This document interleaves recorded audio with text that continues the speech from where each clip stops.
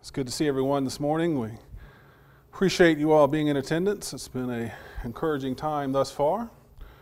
I hope that doesn't change.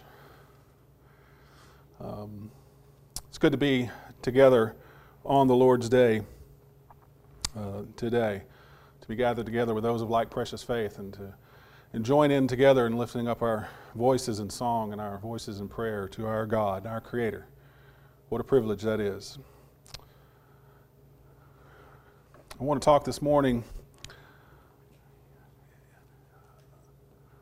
about a lesson that goes along in our series. We, at the beginning of the year, established a theme for the year, and that is confidently approaching the throne of grace, as we read there from Hebrews chapter 4 and verse 16. And the whole idea is to bring lessons this year that help us to be more confident in our faith, to be more confident in approaching that throne of grace, and that is approaching our God. How is it that we can be more confident as we come before the Lord? And so the lessons over the year, we've had a few lessons that talk about this. And so far, some of the things that we have considered in some of these lessons is understanding first that it begins with faith indeed. Our faith is so very important in how it is that we approach God. In Hebrews chapter 11 and verse 6, it says, "Without faith it is impossible to please God. For he who comes to God must believe that he is, and he is the rewarder of those who seek him." So faith is so very, very important. It's vital in our service to God. How vital is it? The Hebrew writer tells us that without faith it's impossible to be pleasing to God. And we have to know that he is who he says he is, and that he rewards those who seek after him, those who indeed have that faith. So as we start to think about coming to God more confidently, let's remember where this begins, and having a faith of who he is, who it is that we are approaching. We need to be confident in our asking. We petition our God often in prayers, and in other ways, we petition our God to look down upon us in a favorable way. And we need to be confident in that asking. In James chapter 1 and verse 6, it says, "But he must ask in faith without any doubting. For the one who doubts is like the surf of the sea, driven and tossed by the wind." We live close to the sea, don't we? You can go out there and see that surf that's being tossed hither and yon, as you might say. We don't need to be like that.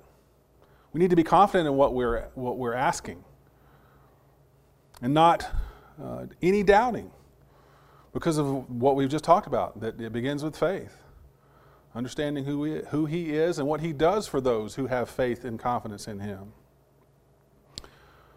We need to learn from the mistakes of others. One thing that I mention often in our Bible classes is, we can look at people like Abraham and David, those great men of faith that the Bible goes on to talk about more about later on, how these are great men of faith, but we see them, and we see them stumble, don't we? We see them in where they fall short. But we need to learn from that, rather than just let that be ink on the page.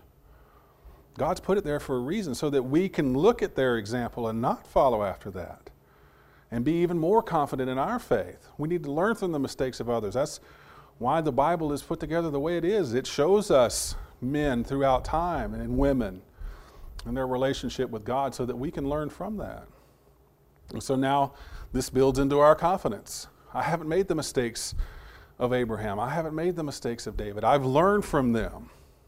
And we can be confident in that. We can be confident in understanding that Jesus has shown us the way, as is so often we see in Scripture, that it's not just a command, it's not just do as I say, but Jesus says, do as I do. He is that ultimate example. He is that ultimate servant that came to this world to serve others and to give his life a ransom for many. In John chapter 14, there beginning in verse 1, he talks about, "Let not your heart be troubled." He says, I have gone to heaven to prepare a place for you. In verse 3, he says, if I go to prepare a place for you, I will come again and receive you to myself, that where I am, there you may be also. Jesus has blazed the path. He has been risen from the dead and ascended into heaven, and he's prepared a place for us. And so we have the confidence in knowing that he's already set forth the plan and he's already blazed the trail ahead of us. And he's there in heaven waiting for us when this mortal life is over. And along those lines, we have to understand that we cannot be conformed to this world. We are but passing through this world. In Romans chapter 12 and verse 2, it says this, do not be conformed to this world, but be transformed by the renewing of your mind, so that you may prove what the will of God is, that which is good and acceptable and perfect. What is the will of God? The will of God is for all men to be saved and to come to the knowledge of the truth. That's what he wants for all mankind. So we have to be transformed by the Word of God and not conformed to this world. So now that we've talked about things that we've considered in the past, this morning I want for us to consider how we might be content. With these we shall be content. How is it that we can be content in this world? Now, we've laid out that we can't be conformed to this world, that we're passing through it. We have to have faith. But how is it that we can be content with the things that we have while we're passing through? While we are waiting on that day when we might be with our Lord together in heaven. How do we be content in this world? Let's start by understanding a few things of where we can find contentment. Where is it that we can find the things that will help us get through this life? And of course, we can find it in Scripture. But let's look at a few of those. First of all, let's understand, and this is somewhat antithetical. This might go against what we really might think, but we find contentment in weakness. Look over in 2 Corinthians chapter 12 with me. How we can find contentment in weakness. And this is one of those things where we trust in God's Word. We trust that His ways are higher than our ways, right? We look at weakness as just that, right? Weakness. This is going to drag us down. Really, the opposite is true. And Paul lays this out so beautifully, because Paul had his problem, didn't he? He had his weakness to deal with in this world. In 2 Corinthians 12, beginning of verse 7, it says, and because of the surpassing greatness of the revelations, for this reason, to keep me from exalting myself, there was given to me a thorn in the flesh, a messenger of Satan to buffet me, to keep me from exalting myself. Isn't that interesting? Think about who we're talking about here. This is Paul. Even Paul was subject to, the ways of the devil. And even Paul was in jeopardy of exalting himself, just like we are. But he said that the Lord gave him a thorn in the flesh to keep him from doing that. Verse 8, concerning this, I entreated the Lord 3 times that it might depart from me. Verse 9, He has said to me, my grace is sufficient for you, for power is perfected in weakness. Most gladly, therefore, I would rather boast about my weakness, that the power of Christ may dwell in me. Therefore, I am well content with weakness, with insults, with distresses, with persecutions, with difficulties, for Christ's sake. For when I am weak, then I am strong. That goes against the grain, doesn't it? That goes against our thinking. When I'm weak, then I'm strong. Well, what about all that time in the gym I spend? All this time on the bicycle I spend riding, trying to make myself a little thinner and a little healthier. Paul says, when I am weak, then I am strong. What does this mean? It means we need to put our trust in God, not in the things of the world. we need to trust that even in our infirmities, that we can still be pleasing to God. And in fact, that's the way He wants us to be, because we give the glory and the honor to Him and understand that these are just indeed mortal bodies that we'll put off one day. My grace is sufficient for you. My power is perfected in weakness. When we give everything over to God, we needn't worry about the things in this life. We needn't worry about infirmities. I know it's hard, especially when we have loved ones that are suffering. But understand that God's grace is perfected in that. Put our trust in Him, and He will see us through. He will provide for us what's good and right. It's not always easy to see, but we put our faith in that. We can find contentment in weakness. We can also find contentment in food and covering. Look over in 1 Timothy 6. The context here we know, of course, is Paul has given instruction to the young evangelist Timothy, telling him some things he needs to do in his ministry and some attitudes that he needs to have. But the lessons come down to us as well, and understanding some things here in a general way. In 1 Timothy 6, beginning in verse 7, it says, "For we have brought nothing into this world, so we cannot take anything out of it either. And if we had food and covering, with these we shall be content. Those who want to get rich fall into a temptation and a snare, and many a foolish and harmful desires, which plunge men into ruin and destruction. For the love of money is the root of all sorts of evil. And some, by longing for it, have wandered away from the faith and pierced themselves with many a pang. With food and covering, this we shall be content." What is it that we need to be content with in this world? Well, Paul's telling young Timothy here, and we'll get into a little bit more detail about this coming up, but he says, you got food in your stomach, you got clothing on your back, you ought to be content. And he talks about being godliness, and like I said, I don't want to give away too much. We'll talk about that in a minute. But as far as from an earthly standpoint, what is it that we can be content with? If we have food in our belly and clothes on our back, that's good, right? We can be content with that. Now, do we have other things? Absolutely. Think about how wealthy we are, especially in this country compared to other places in the world. We're very wealthy.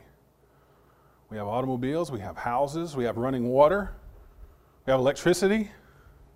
A lot of times we take all those things for granted. But the very simple, basic necessities of life, that's where we need to be content. That's where we start. And look at all the other things as a blessing from God. And that's what they are. It's okay to be rich in this life, as long as we understand that the good things come from God, and we give the glory and the honor to Him, and not take it upon ourselves. But at all times, with whatever measure we have, we need to be content. We need to be, along these lines, we need to be content in our station in life. Look over in Hebrews chapter 13. Very similar to what we're talking about here about food and covering and whatever else it is, we just need to be content with whatever stage of life we're in. In Hebrews chapter 13, beginning of verse 5, it says, "Let your character be free from the love of money." This is along the same lines of what we're just talking about, right? How we treat money and how we understand the good and the bad of money. "Let your character be free from the love of money, being content with what you have. For He Himself has said, I will never desert you, nor will I ever forsake you. So that we may confidently say, the Lord is my helper, I will not be afraid. What shall man do to me?" We need to be content with whatever it is that we have. Whatever station in life we find ourselves, that's what we need to be content. The Hebrew writer here is saying, be content with whatever you have. Why? Because God has said, I will never desert you. I will never forsake you. Though we might be down on our luck, we might have things in our life that are troubling us. But what's God said about all that? He said, I'm not going to forsake you. I'm not going to desert you. My relationship with you is not going to change because of whatever your bank account says. The Lord is my helper. I will not be afraid. What will man do to me? There's no reason to fear things in this world, because the love of God abides with us always if we love Him, if we abide in His love. We need to be content with whatever station in life we find ourselves. It's not always easy, and we certainly have troubling times in our lives, but we need to be content. We can find contentment, and here's the big reveal. I think we probably understand where we're going. We can find contentment in anything. The passage we read there in Philippians 4, go back there. Let's look at that with a little bit more context in mind. What is Paul saying here in Philippians 4? Back up in verse 10. For I rejoice in the Lord greatly, that now at last you have revived your concern for me. Indeed, you were concerned for me before, but you lacked opportunity. Not that I speak from want, for I have learned to be content in whatever circumstances I am in. I know how to get along with humble means. I also know how to live in prosperity. In any and every circumstance, I have learned the secret of being filled and going hungry, both of having abundance and suffering need. I can do all things through Christ, or through Him who strengthens me. Nevertheless, you have done well to share with me in my affliction. What's Paul saying here? Paul's saying, again, whatever station in life. And he's telling the readers here and telling us that he's been on both sides of it. He's been hungry, he's been filled. He's been poor, he's been wealthy. Well, what does he say through all that? Through all that, I'm content with whatever I have. Now, that's easy said, right? How easy done is it? It's not always easy. And we can get beset by the cares of this world, and we can struggle, understandably. Verse 13, I can do all things through Him who strengthens me. Keeping our eye focused on Jesus, keeping our eye focused on the Lord, will go a great distance in helping us through this. Being content with whatever we have. Paul says that he had need, and these Philippian brethren weren't able to help him previously, but now they are, and thank you for it. I am so glad that you have shared in my affliction.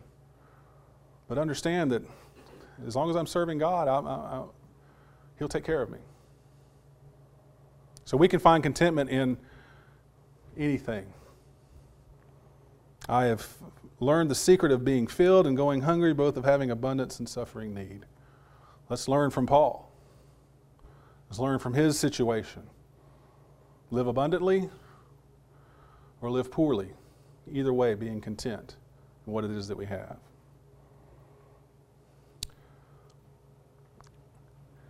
And understand this, that there's great benefit in being content. Go back to 1 Timothy 6 with me. As I mentioned, this was Paul's instructions to the young Timothy, the young evangelist.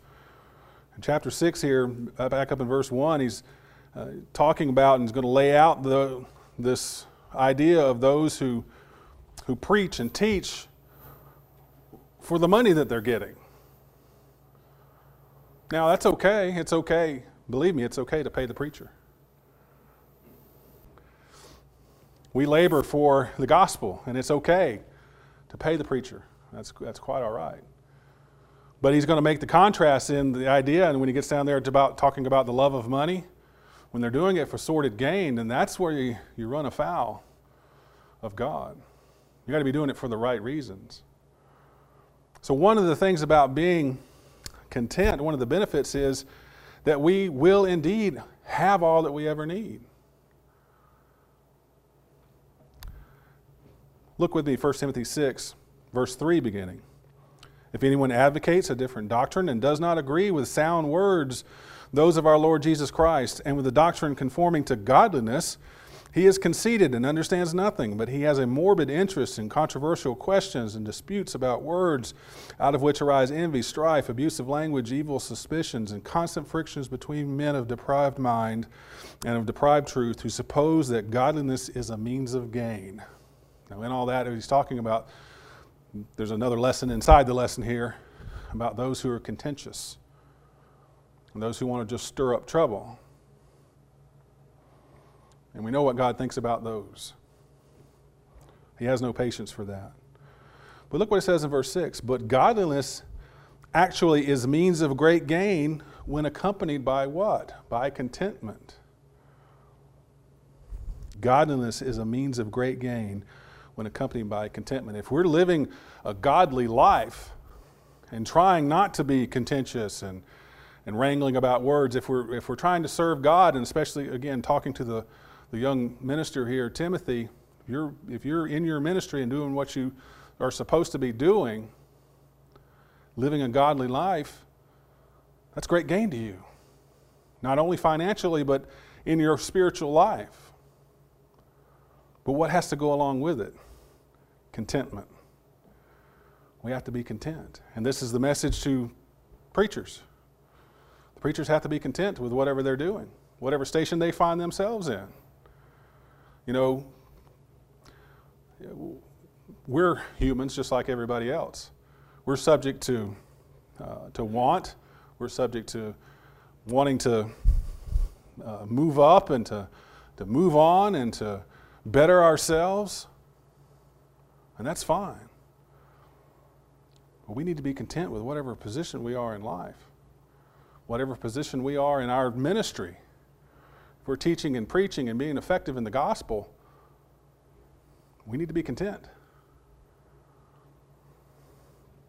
That's the message to us. The message to all of us is the same thing. In our lives, we need to be content. Godliness actually is means of great gain when accompanied by contentment. We can have all that we need in this world if we live godly and we are content.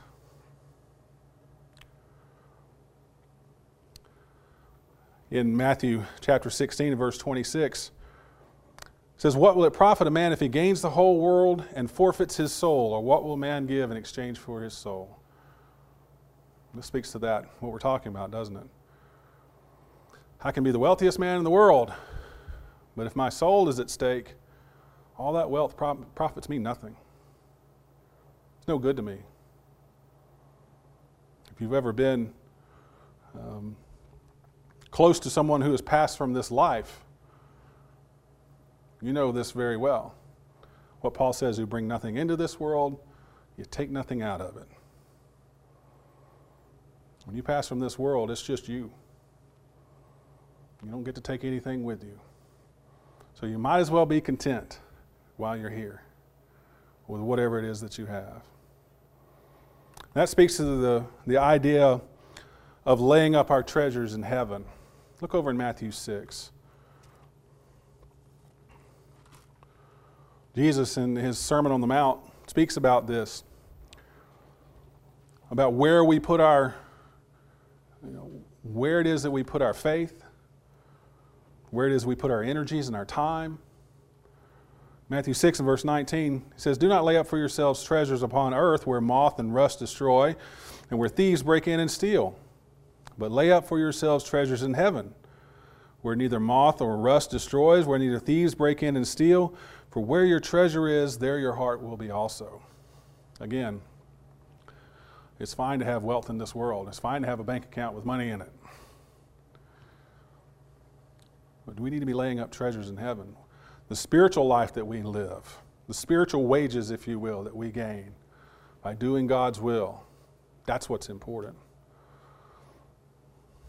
The things of this world, even just the lowly little moth, can break down like rust and break those things down. In heaven, they're protected. The treasures we lay up in heaven will be there for eternity. Where our treasures are, there your heart will be also. Not in this world, but in heaven. In John chapter 6 and verse 63, it says, "It is the Spirit who gives life. The flesh profits nothing.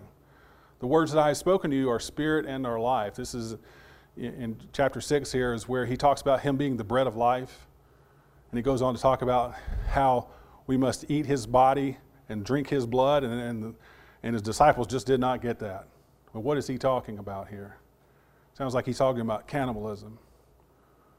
But he wasn't. He was talking about spiritual things. And he's trying to get them to understand that he came down out of heaven, the spiritual manna.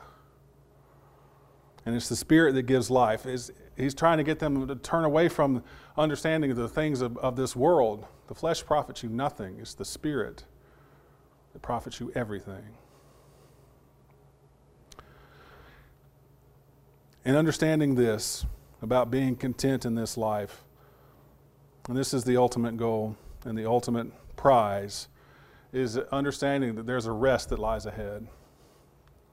This should help us get through in our lives, withstanding whatever might come about, whatever storms might blow our way. Understanding that there's a rest that lies ahead. We mentioned the passage in John 14, "In my Father's house are many mansions. If it weren't so, I would have told you. I go there to prepare a place for you, that when I come, I receive you to myself, that there you may be also." Jesus has set up the place where we are headed. And that is that rest that awaits us. In Hebrews 4 and verse 9, it says, there still remains a Sabbath rest for the people of God. There is a rest that is out there ahead of us that we're striving for. So the work that we do in this world leads us to that rest that's awaiting for us. That's a major benefit of being content. Whatever we have in this world, it's fine. Understand that there's a rest that's waiting for us when this life is over. I have learned to be content in whatever circumstances I am. Paul says that I've suffered need, I've been in abundance, I've been filled, I've been hungry. I have learned to be content in whatever circumstances I find myself in. That's the attitude we need to have. And as we continue in our series about confidently approaching the throne of grace, it helps in our thinking, doesn't it, to be content in this world. So when we approach God, we're thankful for all that we have. Sure, we ask God for healing of family members and things that are troubling us, and that's fine. That's what this is all about. But understand that we have to be content with whatever God has blessed us with, so that we can indeed confidently stand before God and say, thank you. Thank you for all your blessings. Thank you for all that you have done for me and continue to do for me. So brethren, I implore you to be content with the things that you have in this world, because we are so richly blessed. We have so much. Let's be thankful for it. If you're not a child of God, I encourage you to become one. I encourage you to enter the fold, to become a member of the kingdom. If you are a child of God and you're not content in this life, I would encourage you to make the changes necessary. Change your attitude. Think about what we've talked about this morning. Put that in application in your own life. Seeing how richly God has blessed you and being content in that, in all that He has. If you need the prayers of the congregation, you can let them be known by coming forward as we stand and sing to encourage you.